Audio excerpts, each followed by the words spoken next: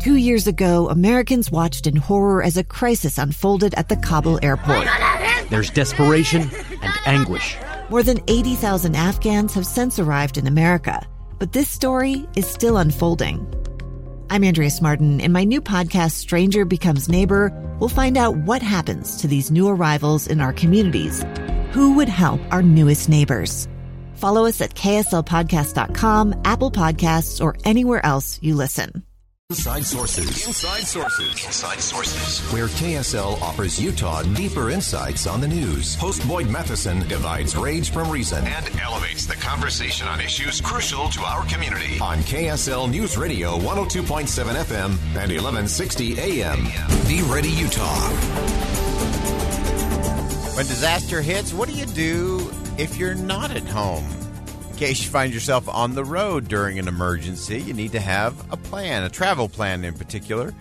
But what does that mean and what does that include? What does that look like for you and your family? KSL is partnering all year on emergency preparedness with Be Ready Utah to bring you this important information. I'm really pleased to have joining us our colleague, Heather Kelly from KSL News Radio. Heather, thanks for jumping on with us today. Oh, thank you so much, Boyd. You had a great piece talking about transportation plans in case of an emergency. A lot of times we just assume that the disaster will strike, when we're sitting at home with nothing to do, but that's rarely the case. It really is. A lot of people are either going to be at work or school, especially if it's, younger kids still in school or maybe even college. And they haven't thought, oh, what happens if I'm at work? How do I get home if your home is available? Or do they even have a plan to go to maybe grandma's house that's a county or a state away or a hotel somewhere?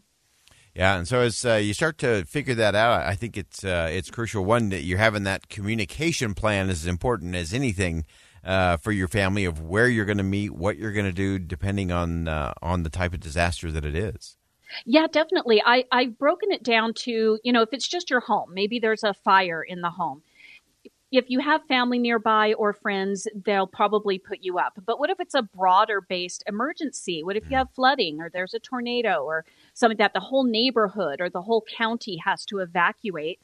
You've got to figure out where else can I go, especially if your friends and your family are also in your same neighborhood. Right. And so starting to kind of map that all out just a little bit, one of the things that we often don't think about are just simple things like, okay, if I need to communicate with my family and we've got this plan, what happens if my cell phone's dead? What happens if I am in my car? What are some of the things that we should be thinking about in terms of making sure we're prepared and ready to take action? Well, one of the things you should have is a portable emergency charger. It's one of those things that will hold a charge for days on end. And I keep one of those in my car with me, actually, so that if I've been on the phone for a long time trying to coordinate a problem and the phone goes dead, but there's no power anywhere, I can plug in to my portable charger. Those are really good for camping as well. So, just pretend you're camping with that. That's one way to keep your cell phone going. But you could also have two-way radios, the walkie-talkies we used to play with as kids. But you're going to want to upgrade those to ones that'll carry further distances than just your backyard.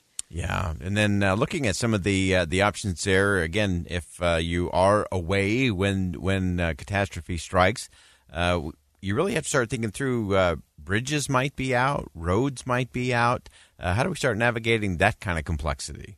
Well, I usually recommend that you, before anything happens, just get out the map or Google Maps, whatever, if you're going high tech or not, and plan at least 3 different routes of escape from either your work or your home or both, preferably, depending on where you are when disaster strikes. So that if your most direct route maybe has a bridge on it that got washed out because of a flood. Well, you can't go that way. So you've got to plan another direction.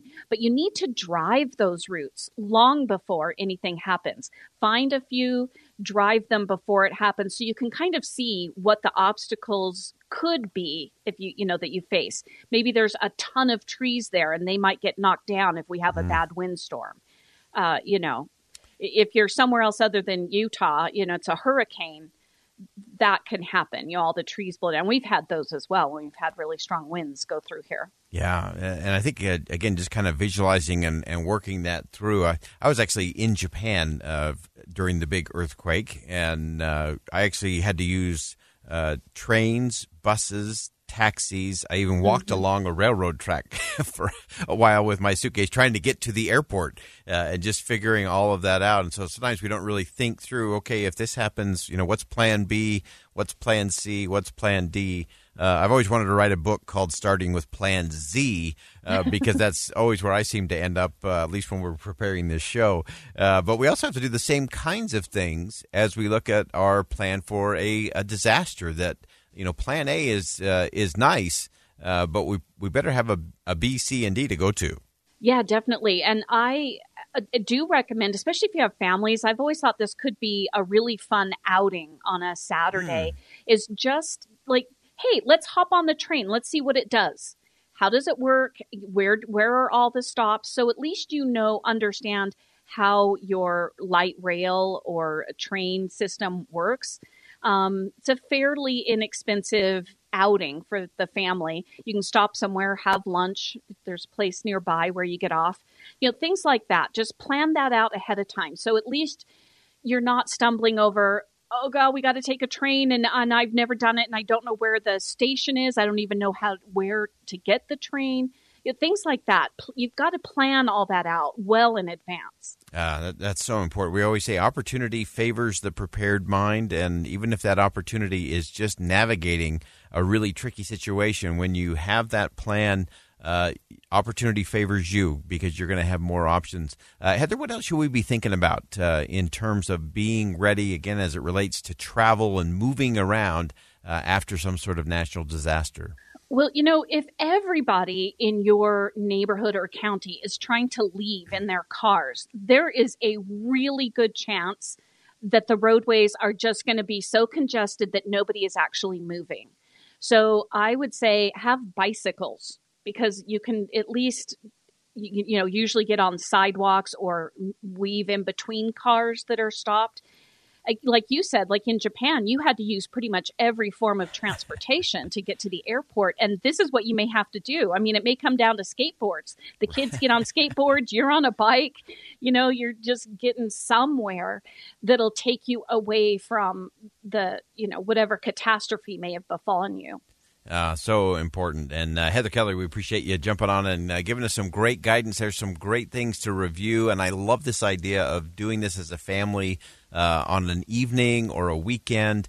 Turn it into a little bit of an adventure. And you can almost do your own amazing race and see how the family does on that. But Heather, great insight. As always, appreciate your perspective. Well, thank you so much, Boyd. All right. This is one of those crucial conversations, and it is true. I'm going to say it again. Opportunity favors the prepared, always. And whether that's an opportunity to advance your career or education, or whether it's that preparedness when it comes to dealing with a disaster, a natural disaster, or any kind of incident. And so being prepared actually does matter. It can make all the difference for you and for your family.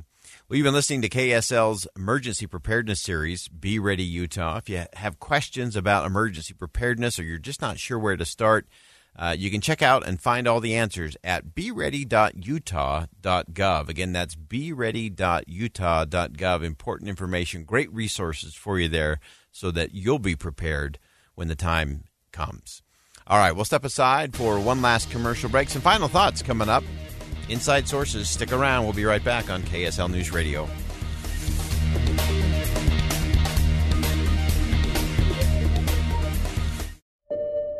I'm Dave Cawley, investigative journalist and host of the podcast Cold.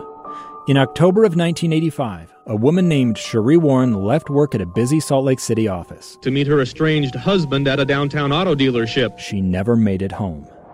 Cherie's car surfaced weeks later in Las Vegas. In the parking lot of a hotel casino. No one knows how it got there. Strange. It was strange. Both Cherie's estranged husband and her boyfriend raised suspicion for investigators. I kind of thought that he might have done something. But no arrests were ever made.